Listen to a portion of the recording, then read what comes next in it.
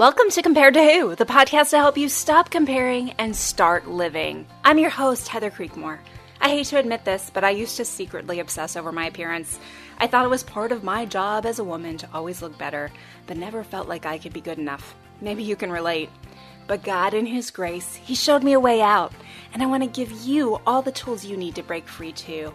If you've ever spent too much time stressing over your looks, I get it. I hope you'll keep listening and find the same freedom I have. Here are 3 other things you need to know about me. I'm a minivan driving mom of 4 elementary age kids. I'm author of the book Compared to Who and a blogger at comparedtowho.me. And you just may have seen my epic bake fail on Netflix. If you've ever struggled with comparison or body image issues, Compared to Who is the show for you. I hope you enjoy today's episode and tell a friend about it.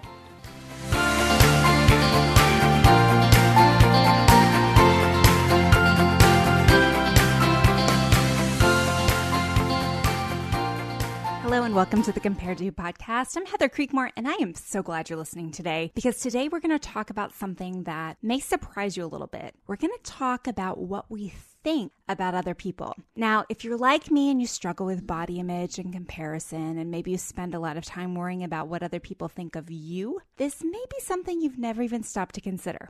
But today I want to discuss how what we think of other people, the people in our life, the people that we see on the street, people we know, people we work with, people we go to church with, what we think of them matters. Here's why. If you truly want to be free of your body image issues, if you really want to never wear the chains of comparison again, then you need to renew your mind. Now, renewing your mind is a concept from Romans 12:2. And part of renewing your mind is changing how and what you think about other people.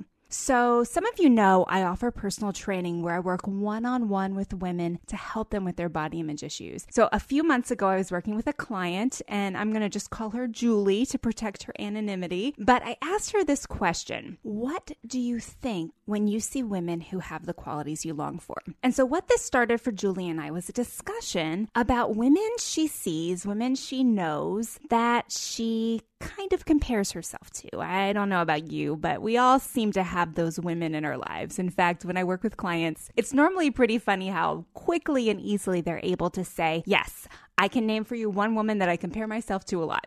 So anyway, Julie was explaining to me that this woman that she tends to compare herself to is a woman she sees only about once a year. It's a wife of someone from her husband's work. And so every time there's a work party, she sees this woman. And she explained to me how this woman just seems like Little Miss Perfect in every way. She's always dressed nice. She always looks put together and she's just gorgeous. And so Julie told me that every time she sees this woman, she just feels like she's not good enough. She said, these are her words. She's like, I feel like a fat slob standing next to her. But then Julie explained how it goes even further, how she almost hates even going to the party every year just because she hates seeing this woman. So what I tried to do with Julie is I tried to dissect these feelings. So we kind of dug into, well, what's really going on when you see this woman? And Julie admitted that part of it was envy, right? She sees this woman and this woman has attributes, qualities that she longs for. And so there's some envy there. And we talked about the importance of addressing the sin and confessing the sin of envy involved. But we also talked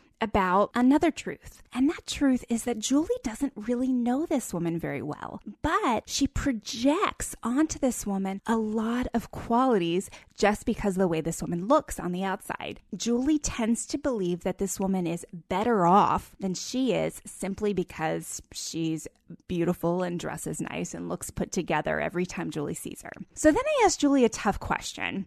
I said, hey, do you know what it's called when you see a woman and you project all these qualities onto her just because of the way she looks? And Julie was stumped for a second, so I let her out the hook. It was like, hey, Julie, it's called objectification. Now, objectification is kind of a funny word, right? And I think we've talked about it on the podcast before. But objectification is a word that a lot of times we think about in relationship to the way some men look at women, right? They look at women as objects. They don't see them for the qualities underneath. A man who is objectifying a woman is looking at a woman and determining things about her value without even knowing anything about her other than the way she looks. And so as Julie and I kind of got into discussing objectification, I could see the light bulb go on for her. She was stumped almost that she could be objectifying another woman. But it was really helpful for her to understand that we women do that to each other all the time, don't we? Like we look around and we see someone who has those traits, those characteristics, that body, that look, whatever it is. They have what we want and we make other assumptions about their lives because of the way they look. So then what Julie and I did was we turned it around a little bit. We twisted a little bit. We started talking about how wrong it would be to do this with women who maybe we're not apt to objectify.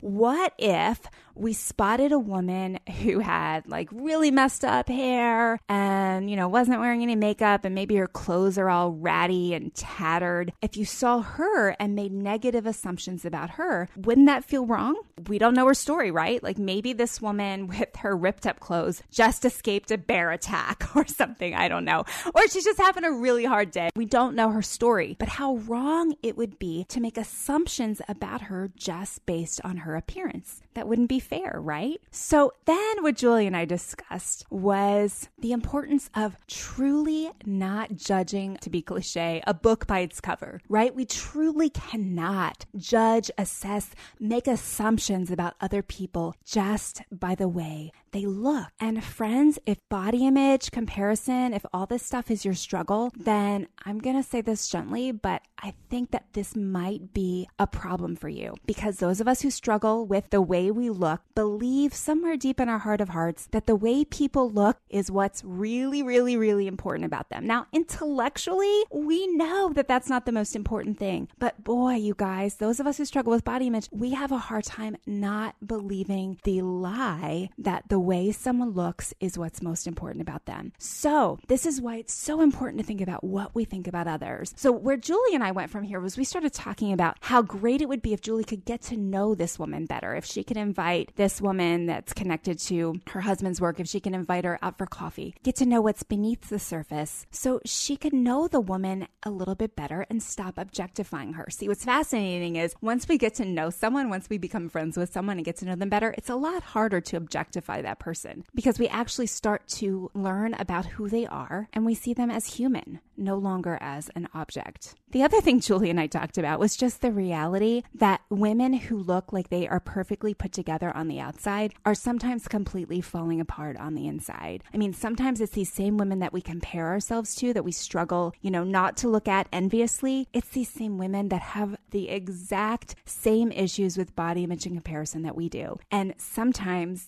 even more so. So what I encouraged Julie to do was to not just get to know her, but to kind of dig in a little bit to find out if maybe the reason this woman is always so put together, always so perfect looking, if maybe the reason for that is because she's actually struggling too. So today I want to ask you this. How do you think about other people? What thoughts secretly, thoughts that you never say out loud, not to anyone, not your best friend, not your husband, but what thoughts do you have about other people? How do you size them up in your head? And do you believe they matter? You see, if you're a Christian, by that I mean a believer and follower of Jesus Christ, I think you have to understand that our thoughts aren't secret. First of all, we know that God knows our thoughts, right? But do we always remember that we're accountable for them? I know that's hard for me to remember. I'd rather not think about that. But in Matthew, Jesus explains how the law has changed between the Old Testament and the New Testament. The standard changed. And so Jesus explains in Matthew how no longer murder is simply defined as killing someone. Now, murder is just hating someone in our hearts. And then Jesus goes on to make it even worse. He explains how adultery isn't just sleeping with someone who's not your spouse. Adultery is lusting after someone. Jesus makes it clear that he knows our thoughts and that what we think happens in secret inside of our brains actually has an impact on us. So how do we apply this to our body image and comparison issues? Well, I think there's a couple ways we can do this. First of all, we have to start paying attention to what we think about others. Like sometimes these thoughts are so habitual that we're barely cognizant of them. But friend, if you secretly hate someone because she's dressed cuter than you or has skinnier legs,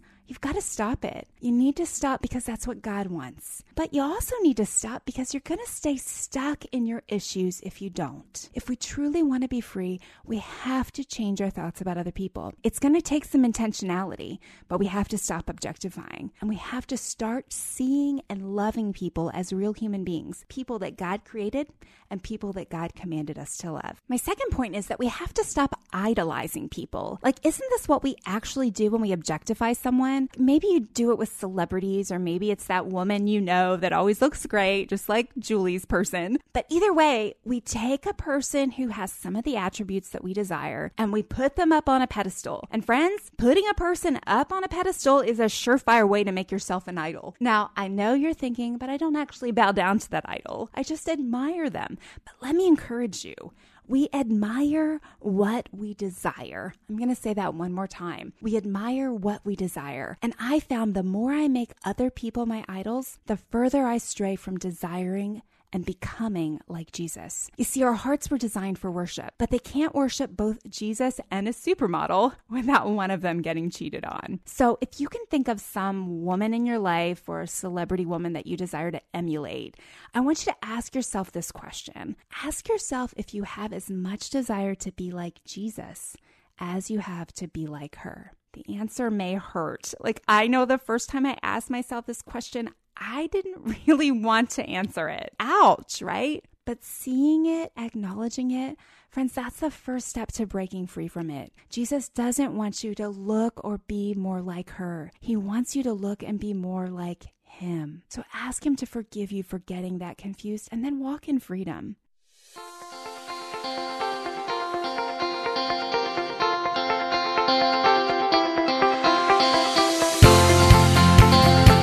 Body image been bogging you down for too long? It's time to get free, my friend. Go to comparedtowho.me, take your free body image awareness quiz. You will learn amazing things. You'll get your results right away. And I think you'll have fun too, because who doesn't love to take quizzes? Go to comparedtowho.me. There's lots of great resources on that site. Articles about body image and comparison and how you can find freedom through the gospel of Jesus Christ. Check it out today, right after this episode, of course.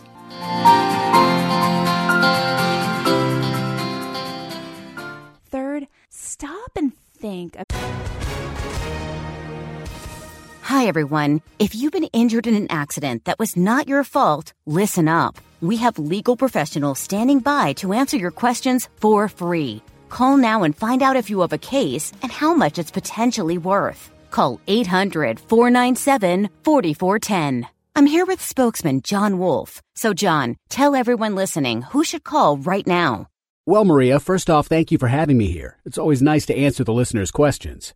Now, as far as who should call in, anyone who's been injured in an accident and think you deserve compensation, give us a call right now. 800-497-4410. You'll find out if you have a case and how much it's potentially worth. Thanks, John. You heard it, folks. Take advantage of this opportunity and call now. 800-497-4410.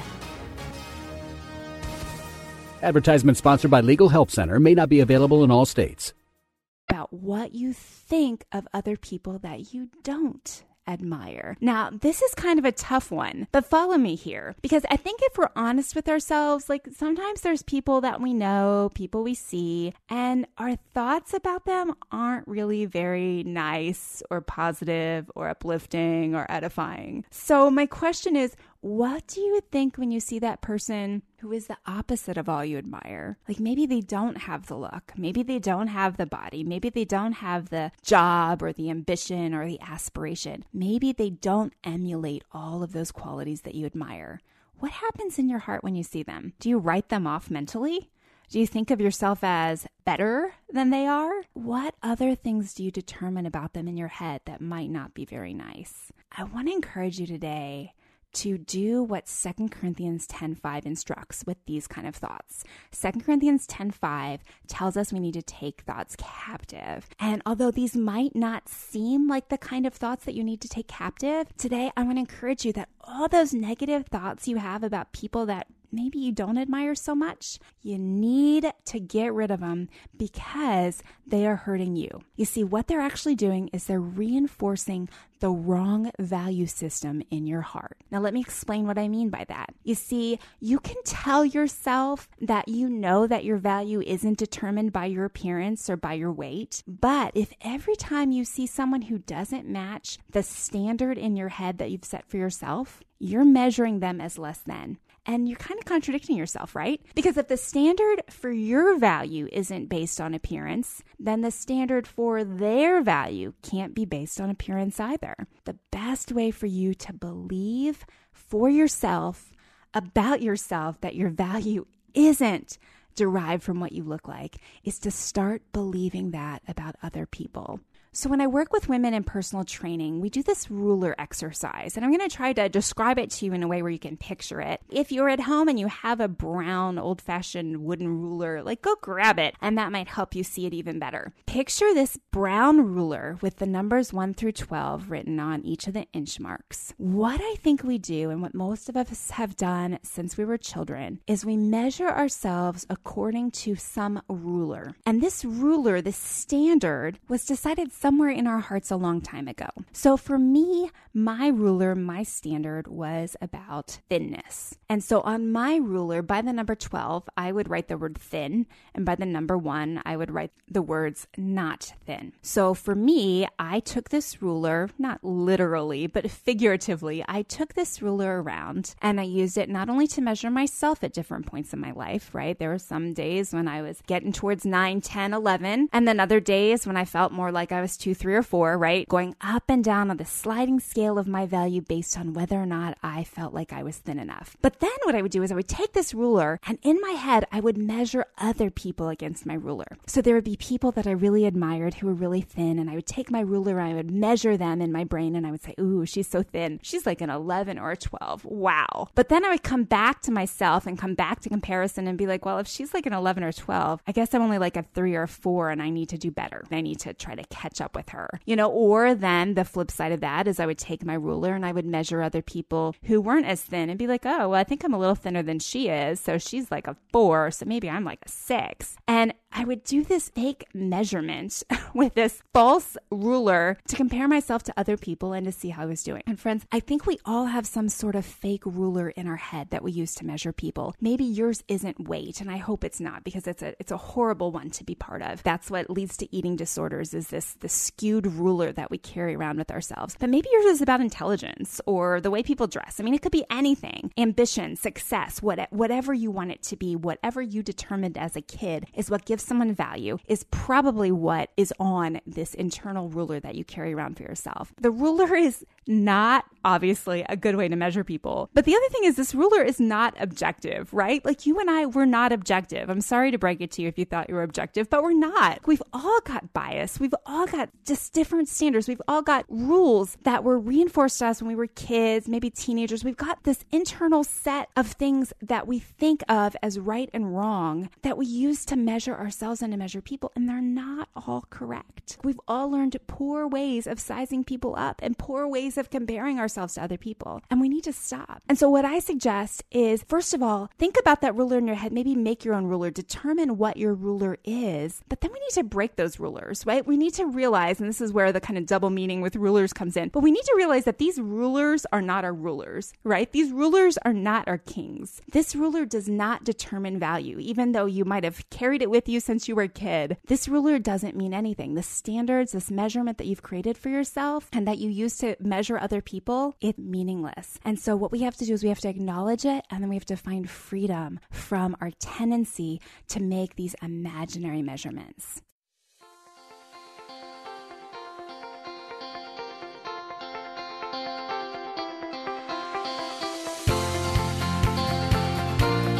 A big extra special thank you goes out to, oh wait, this podcast doesn't have any sponsors. Compared to Who is a ministry subsidized mostly by speaking fees and book sales, which rarely covers the monthly expenses. But now you can be part of Compared to Who's mission. Through Patreon, you can choose to support Compared to Who. You can make a contribution of any amount, even $1 a month, and it would be a huge help to our ministry here. Or if you're interested in advertising, contact contact Heather directly through the website. Thank you for considering being a part of Compared to Who in this way. Check out the links in the show notes if you'd like to help.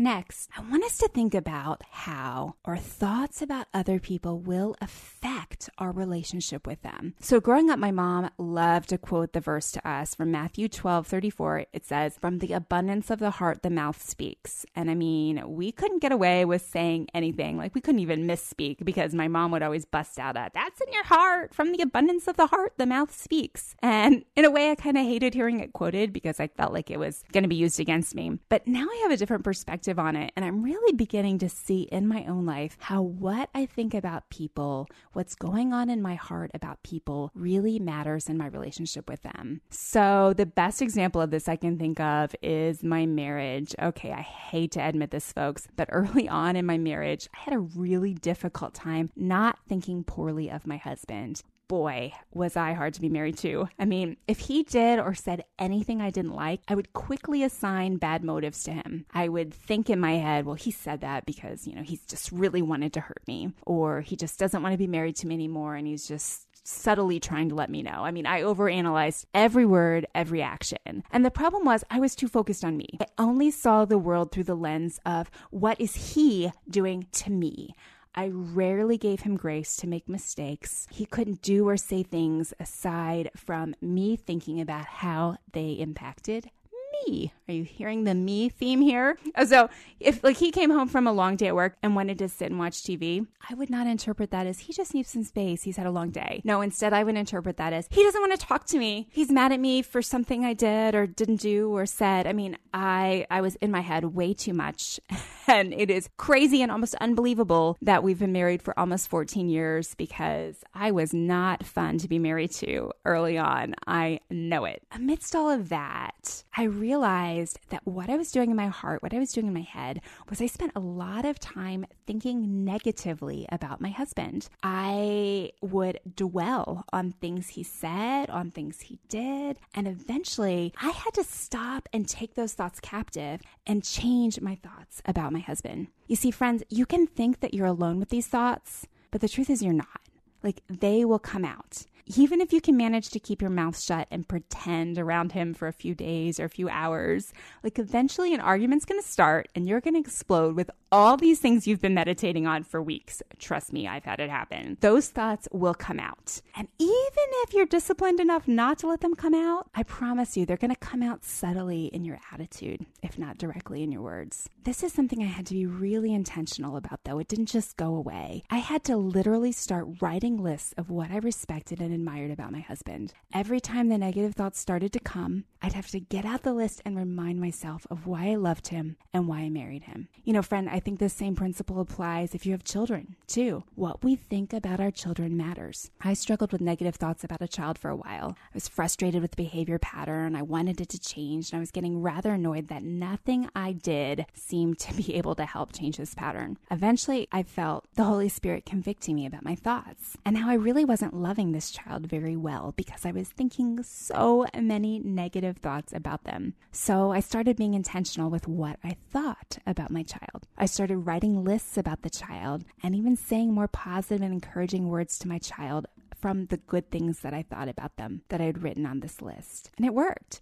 My positive thoughts towards them changed our relationship for the better, and it did more to help the issue we were having than any discipline strategy I could have ever tried. You see, I do believe that people sense more of how we feel about them than we realize. And unless we're being intentional in shutting out the voice of comparison, which makes us not think nice thoughts about other people, and instead purposefully thinking well of others, we're going to find ourselves pretty isolated and lonely.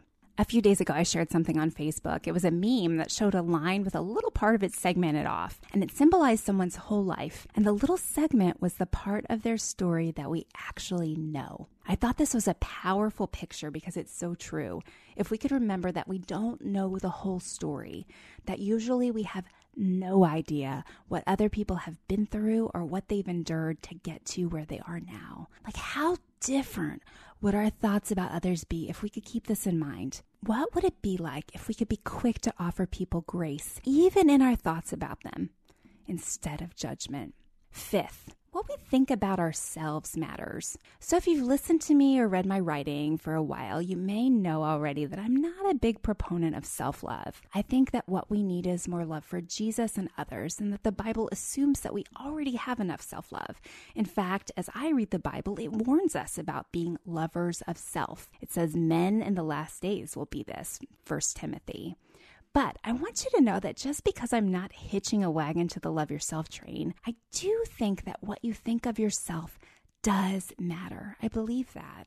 We do need a right view of ourselves, one that's not narcissistic, of course, but one that rightly applies what Scripture says about us and what our identity is through Christ Jesus. You see, we are His children. He chose and adopted us. He calls us His masterpieces. He loves us. He wants us. He thinks of us. He has plans for us. The Bible tells us so many truths about who we are, how we're made in God's image and set apart from the rest of creation. I don't believe that God wants us to think negative thoughts about ourselves either. I don't think it's His will that His daughters and sons sit around beating themselves up mentally over every misstep, misspeak, or failed resolution. I think we should try as best we can to use the truth of Scripture to encourage ourselves when we fail.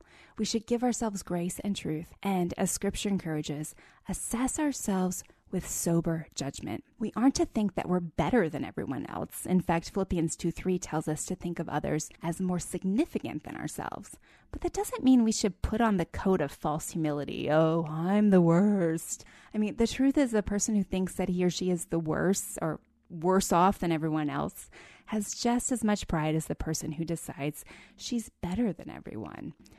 Watch the thoughts you think about yourself. Don't be prideful, of course, but do honor God in the thoughts you think about yourself in every situation. King Solomon, who was the wisest man who ever lived, said, "Be careful what you think, because your thoughts run your life." Or maybe you're familiar with this verse from Proverbs 4:23 like this: "Above all else, guard your heart, for everything you do flows from it." He was giving instructions to his sons, and he could have given instructions on how to manage a kingdom or how to spend money or anything really at all. But instead, he says, above all else, guard your heart. So I've heard that verse used and applied to a variety of topics over the decades, but I think it applies most to our thought lives. Unless we guard what we think about other people, we will struggle to do what Jesus commands. We will struggle to love them well. So when I was in elementary school, maybe up to 6th grade even, I was in a program called Missionettes, and we recited this verse at the beginning of every meeting. It's Philippians 4:8. "Finally, brothers and sisters, whatever is true, whatever is noble, whatever is right, whatever is pure, whatever is lovely, whatever is admirable, if anything is excellent or praiseworthy, think about such things." Now I have a note on my desk, and it just has those words on it. It says true, noble, right, pure, lovely, admirable, excellent, praiseworthy.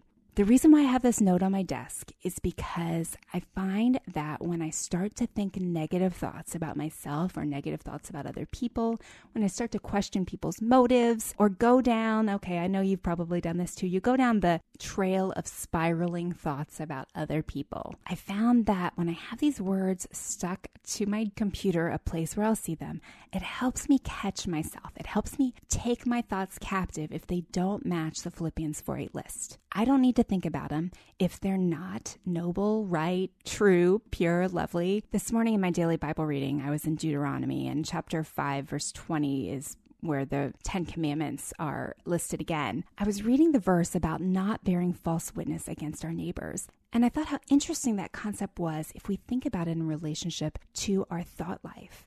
I mean, how many times are we bearing false witness against someone when we think negative things about them? I mean, most of the time, we don't even know the truth. We can't figure out someone else's motives. We can't assign motives for why other people do the things they do. Most of the time, we have no idea. But we let our thoughts go to these places, things, like we talked about before, places where we would never confess to them going out loud. But we let our thoughts about other people go to these places where we end up kind of creating our own narrative about the other person, and we don't even know if it's true. We're bearing false witness against them in our own hearts. So friends, here's my encouragement as we close today's episode. I want you just to remember as you go through this week, as you go through today, remember that what you think about other people does matter. And I think what you'll find is once you change your thoughts about others, you're going to start comparing yourselves to them less, first of all, but you might also find that it's easier to get along with other people, that it's easier to genuinely like other people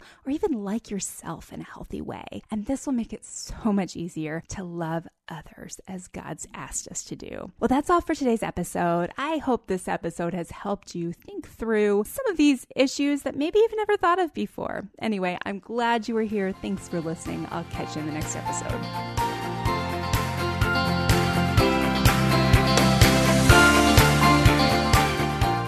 Hey friend, would you check out the date on that episode you just listened to?